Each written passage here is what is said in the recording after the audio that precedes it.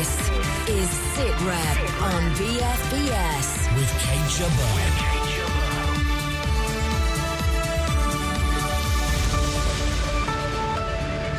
British troops are about to embark on the final phase of transition in Afghanistan. The Syrian president's al-Qaeda warning to the West.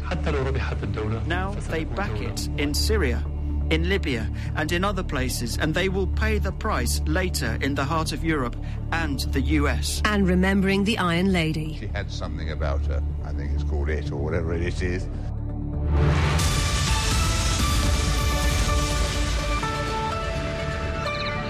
The Afghan insurgency has not been defeated and remains ruthless and effective, according to the former head of British troops in Helmand. Brigadier Bob Bruce, commanding officer of 4 Mechanised Brigade, says while Afghan security forces have made significant progress, they still need help. Next month, we'll see the final phase of transition in Afghanistan, which will continue until the end of 2014. BFBS reporter Charlotte Cross spoke to Brigadier Bruce and asked him what changes we'll see during this final phase. Well, in central Helmand, the area where I've just finished working, there won't be a massive change because we sensed the opportunity to move forward boldly on the back of all the great work that had gone on by task forces before us, to move forward boldly and effectively to reach that situation over this winter. So as I left, I handed over a situation where the Afghan security forces were leading on the delivery of security in central Helmand, all over central Helmand. However, I should make it really clear that we are supporting them. So there's still plenty of work to do, a lot of nuanced and demanding work to do, but the point is it's us in support of them, so us working to their plans rather than the other way around. And in the briefing, it was mentioned the reliance that the Afghan security forces still have on ISAF for things like Kazivac, ISTAR, logistics, things like that. How do you see their capabilities progressing over the next year or so? Is it already happening, do you think? Well, it is already happening, and the capabilities that they request from us routinely are capabilities such as surveillance and target acquisition, some reconnaissance, the ability to strike a target once it's been acquired, fires, to use the jargon, casualty evacuation. Yes, that is important for them. They're actually doing 70%. As I left, the Afghan Army Brigade was doing 70% of its own casualty evacuation, but for the most seriously wounded, they still rely on us to get them to our Role 3 hospital. And logistics, we're also helping routinely with logistics. Now, in time, they will develop their own capabilities in these areas so that they're strong enough to work independently, but we're not there yet. The other thing they really want is the reassurance of knowing that we will deploy to support them if they're under real pressure. And that's why we will retain combat capability right to the end of the campaign, and we will deploy it to ensure the Afghan security forces don't fail. And what about the risk of insider attacks? Is enough being done to counter those, or are we likely to see more of those again in the summer? Insider threat attacks are, I suspect, going to remain a risk out towards the end of the campaign.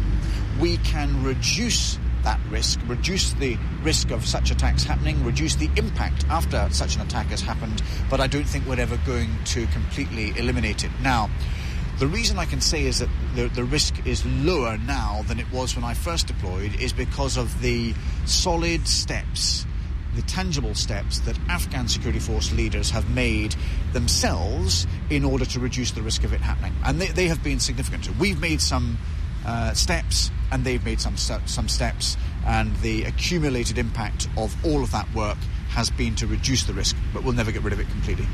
Brigadier Bob Bruce, who's just returned from Afghanistan after 6 months of commanding Task Force Helmand.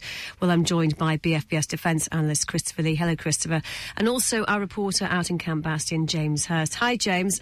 Brigadier Bruce mentions there about Afghan forces becoming less reliant on British troops for things like getting casualties out. Have you seen any evidence of this?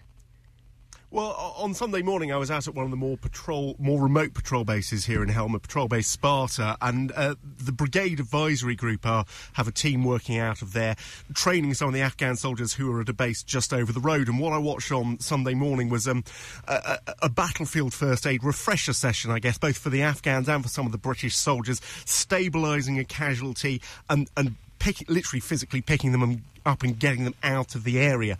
The kind of thing that you're going to need to do just before a casualty evacuation.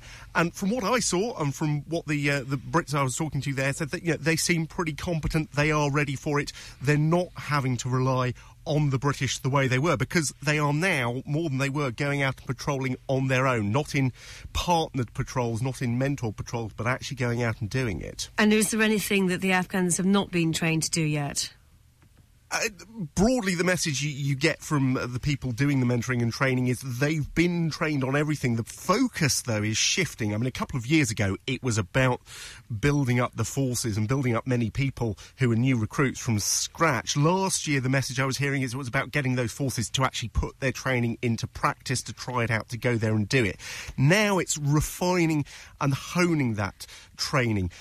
Not just the basic soldiering, going out and fighting, but the sustaining things, casualty evacuation, one of the things you mentioned there, but also things like engineering, building your own checkpoints and roads, because it's not going to be ISAF forces here to do that. And also some of the bomb disposal. The Afghans have been seen as being very good at spotting the potential of IEDs, but actually some of the technicalities and the fine points of that, it's building that kind of thing.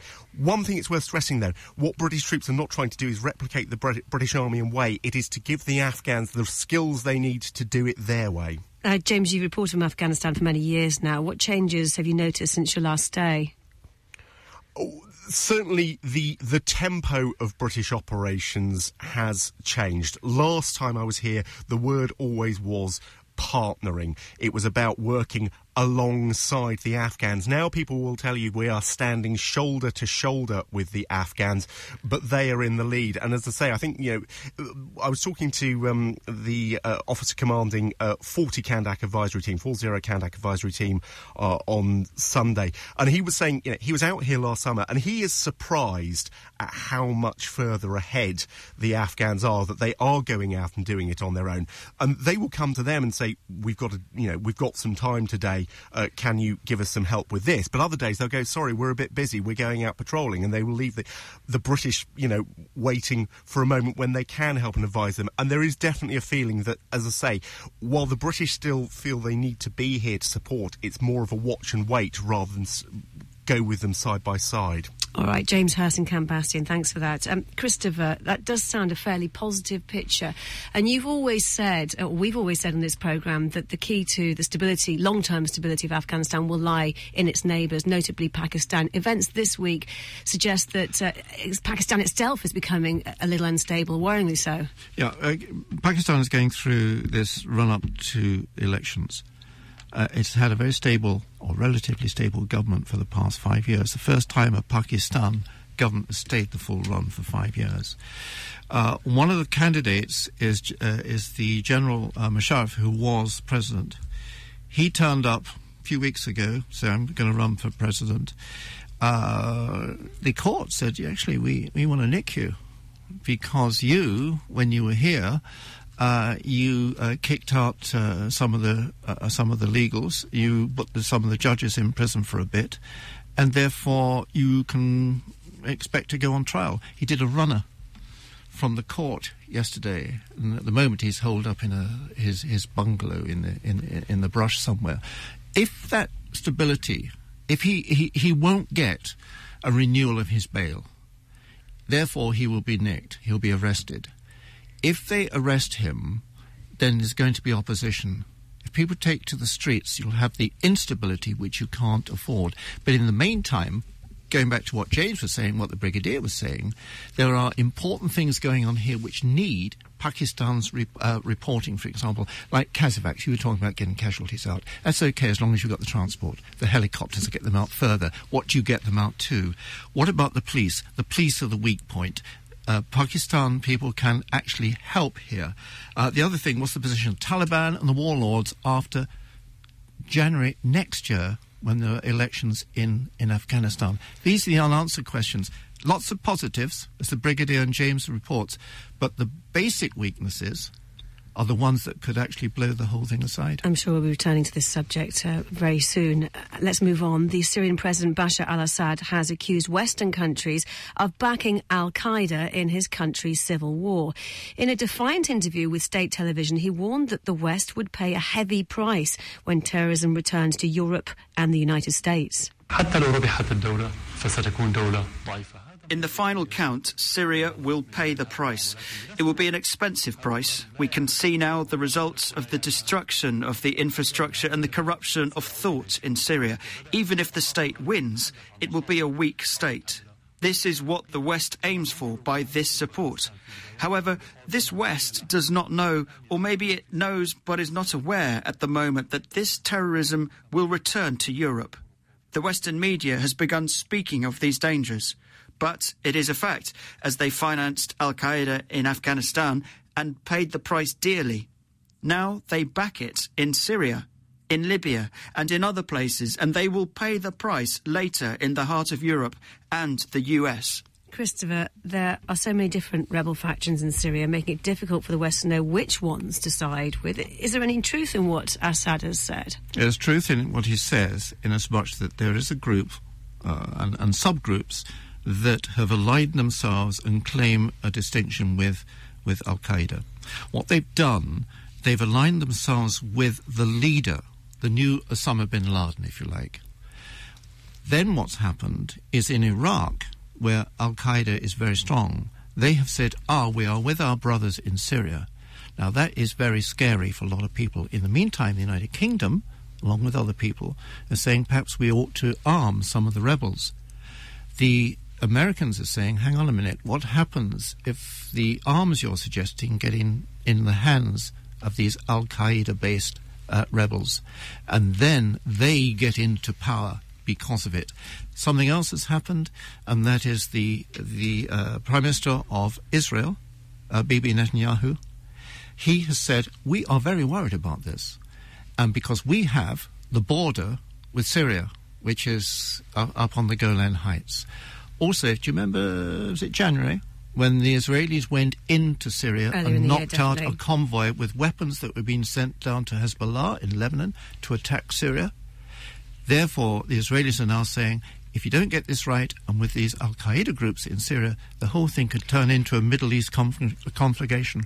Briefly, Christopher, NATO foreign ministers will meet next week. Will they have any answers? No, they won't have any answers to that. The answers, if there's going to be an answer, will be next month at the EU summit, when they'll have to decide whether they're going to lift the embargo on Syrian weapons or weapons going to these Syrian rebels.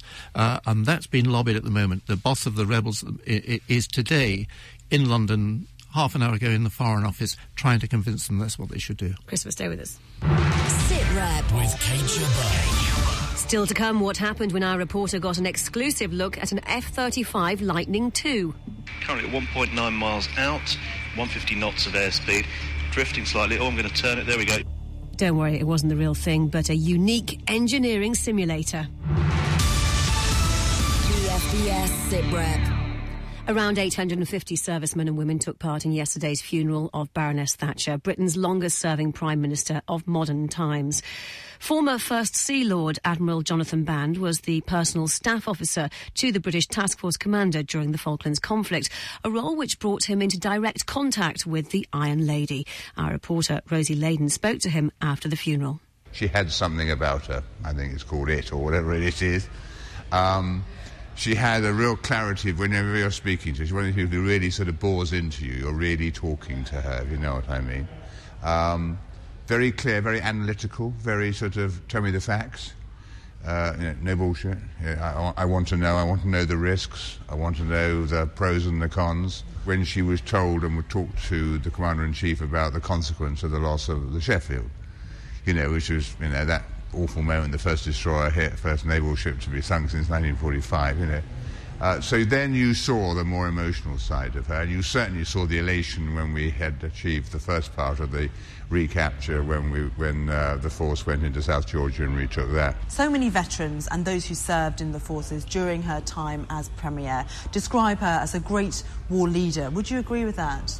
In the very same breath as Winston Churchill, no. It's disrespectful to Winston Churchill. But, I mean, life moves on. I mean, there's not many people who have the opportunity or the shock of having part of your country invaded. And the interesting thing about the Falklands is you could say, and some have said, that of course it was the behaviour of her Foreign Office and her decisions of the 1981 Defence Review that actually gave all the signals to Argentina that they needed. Because, of course, the 81 Defence Review was one that, would have massacred the Royal Navy, would have taken away the aircraft carriers and the amphibious ships, without which you couldn't do the Falklands. That was Admiral Jonathan Band speaking to Rosie Layden. Well, Major General Julian Thompson led 3 Commando Brigade during the Falklands campaign and was also a guest at the funeral. He joins us now. Hello, General. And we spoke to you last week before the funeral. What did you make of it? Well, it was a privilege to be there, and what was remarkable about it, I think, was in the audience, as well as on the streets, there were loads and loads and loads of ex-Marine soldiers and sailors and airmen, and one would not normally expect to have as many as that in the congregation of any politician, even a Prime Minister. And, of course, one of the reasons why we were so glad to be there was because we admired her and recognised in her the great leader and person that she was. And I suppose, Julian Thompson, given that it was also a sad occasion, this must also be mixed with a bit of happiness, a reunion with people that you've worked with many years ago. Well, it was in a sense a reunion. Obviously, it was a very solemn occasion, but afterwards we went to the reception and we met old friends we hadn't seen for years, and we all felt that this was a passing of a great person, a wonderful leader. Was it what you expected? Was the service what I expected? Yes, it was. It was a very straight up and down service. There was no frills to it. Great music, great hymns, and a marvellous address by the Bishop of London, who hit the spot absolutely on the button. Christopher, are we ever going to see the likes of this kind of occasion again? Can I put this in some sort of context? Margaret Thatcher, we hear about the political divisiveness of when she was in government, etc. Margaret Thatcher's formative years were actually just after the Second World War, when she was a young lady. Stalin, the beginning of the Cold War, and then the Korean War, and then eventually, I suppose, the growth of the nuclear confrontations that might have been. When she went into cabinet in 1979, her first cabinet, there were 5 military crosses in her cabinet, including people like Lord Carrington and Willie Whitelaw. She had this in her head about this military concept. A few weeks before she became Prime Minister, the man, one of her closest friends ever, who was about to become Northern Ireland Secretary, was assassinated in the Palace of Westminster in Parliament itself. A few months after that, in August 27th, was Warren Point, when I think it was 13 Paris were bombed. It was the same day that Lord Mountbatten, Earl Mountbatten, was assassinated. And so I begin to think that what we saw yesterday was a military funeral. And when the gun carriage went back to Napier Lines at the garrison in Woolwich, the gunners' garrison, it then becomes named the Baroness Thatcher carriage. I don't think you'll see another Prime Minister carried on a carriage like that. In fact, I think the Baroness Thatcher gun carriage will be wheeled out later this month to fire a royal salute in celebration of the Queen's birthday. Back to normal, but we won't see its like again. Christopher, stay with us, and thank you, Major General Julian Thompson, for sharing your thoughts of yesterday with us today. North Korea has said it's open to talks to defuse the tension on the Korean peninsula, but not without making a whole list of demands. They include the end of UN sanctions and US military drills, plus the withdrawal of all America's nuclear weapon assets from the region. Meanwhile, China has criticised the US military presence in the region and accused Japan of raising regional tensions. On top of this, Taiwan has held its first live-fire military drill for some time. Let's try and make some sense of all of this. Andrea Berger is an expert on nuclear issues at the Royal United Services Institute and joins us now. Hello, Andrea. Let's start with North Korea. It looks like Kim Jong-un is following the well-trodden route of his forefathers, increase the tensions to boiling point, then try to gain some kind of concessions. That's right. Well, it certainly doesn't look like he's the kind of person who's going to want to revisit the country's military first policy. Quite the contrary. He seems very much, like you said, to be sticking to the approaches of his father and grandfather, and as a matter of fact, making the tone much louder. It's not immediately clear what type of concessions, if any, North Korea is after with its latest rhetoric. It seems most likely that what they're trying to do is deter the type of behavior that they really dislike coming from the United States, namely the movement of military assets into the region and perhaps some of the stiffer talk and demonstrations of alliance commitment that North Korea feels is really threatening. But nevertheless, we have seen quite a consistently belligerent approach from North Korea in the past few weeks. You've recently been in China. It's publicly held back regarding North Korea. How likely is it that it will lose patience with the new leader and take matters into its own hands? Well, not very likely anytime soon. Chinese patience is remarkably high. And in this particular situation, they certainly are losing patience slowly and becoming aggravated with the direction of the current situation and the decisions by the North Korean regime. But they're not willing to take very significant steps yet.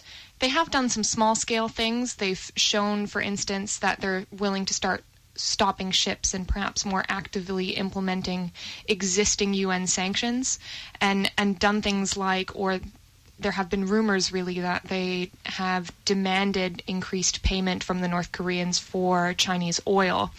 Those are some sorts of small steps, but we're not likely to see any major rethink on the part of Beijing.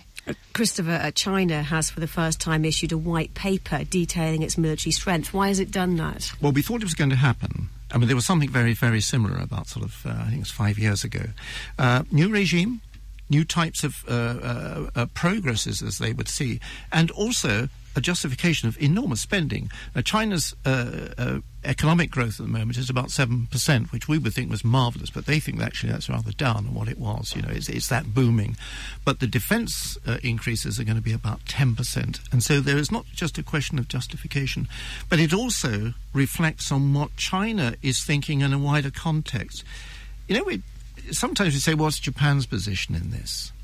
And the Chinese army talk about the Japan situation or the Japan problem. And the reason for this, and it ties in with the modern leadership, and I think Andrew might agree with this, that they're not quite sure what to make of the Japanese Prime Minister Shinzo Abe at the moment. He is trying to push through changes in the constitution, including the most important Article 96. And that basically says, if we want to change things, all we need is a two-thirds majority to do it. They can do some arm twisting and get that two-thirds. And if that happens, then they can change Article 9, say the Chinese, which says we'll never go to war again. And that's what the Chinese, I think, are most concerned about Japan about. Andrea, it does sound like there are a lot of game changers in the background here. How unstable is the region becoming? Well, not immediately unstable. What's happened is in the last 2 months, you've had some developments, both in the Korean situation, but more broadly in East Asia, that will really stick into the long term. So you've had some decisions by North Korea, for instance, to restart its plutonium production route to a bomb. You've had a real first test for the United States of its pivot to Asia strategy. You've had some decisions, like was just mentioned, from Japan on rethinking portions of its current approach to defense. And those types of decisions are ones which will last into the future, could collide, and could become quite aggravated. Christopher. Slight change has happened. In the past few weeks, we've heard all these statements from Kim Jong-un, right? This came from the Defence Commission, not from the President, not from the glorious leader. That's going back to where we used to be. All the responses and the shouting used to come from the defence people, the army, and that may step change somewhere. Christopher, stay with us, and thank you, Andrea Berger from the Royal United Services Institute, for your time today. This is BFBS SITREP. A unique engineering simulator is helping to integrate the latest generation of aircraft carrier with its aircraft, the F-35 Lightning II. By using advanced computer simulations of what it will be like to land the jet on the carrier, it's helping iron out problems before they arise and save millions of pounds. Our reporter Tim Cooper has been given exclusive access to the simulator at BAE Systems at Warton in Lancashire.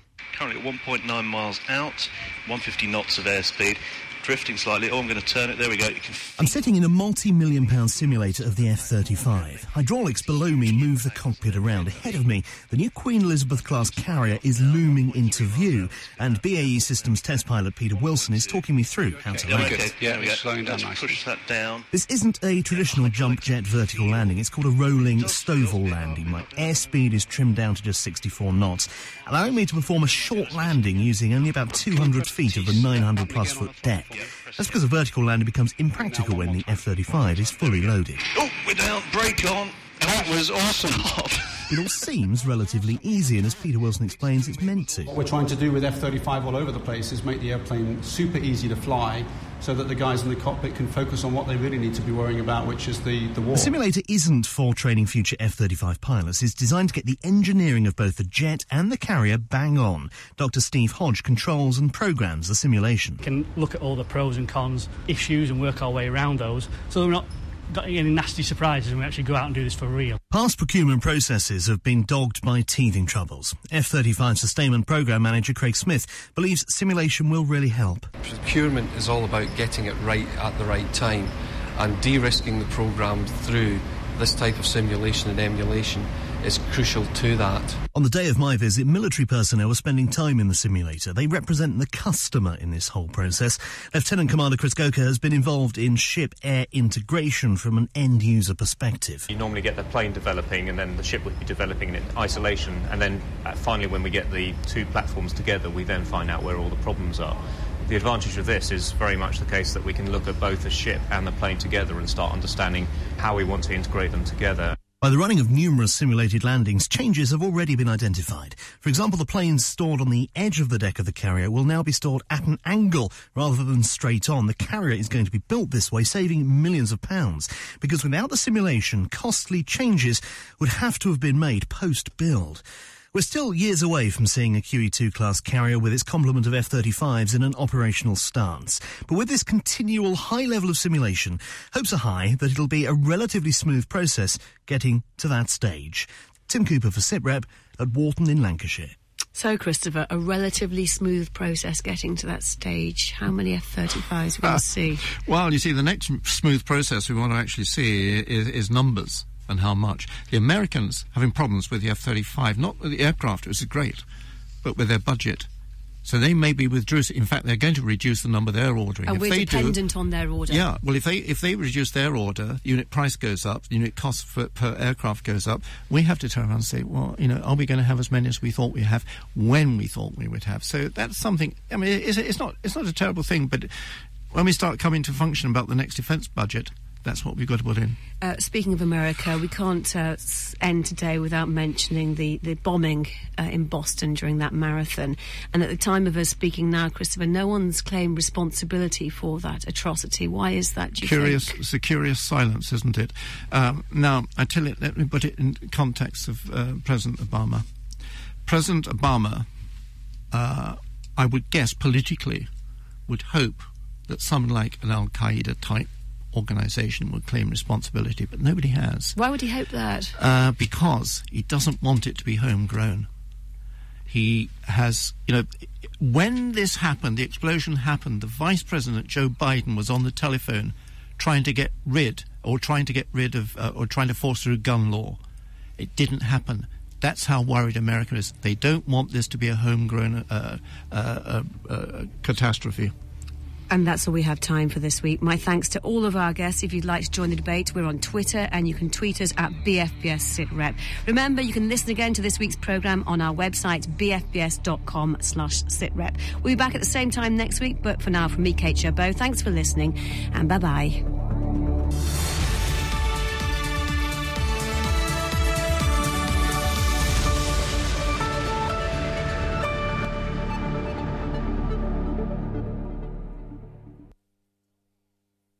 With Eddie Mair,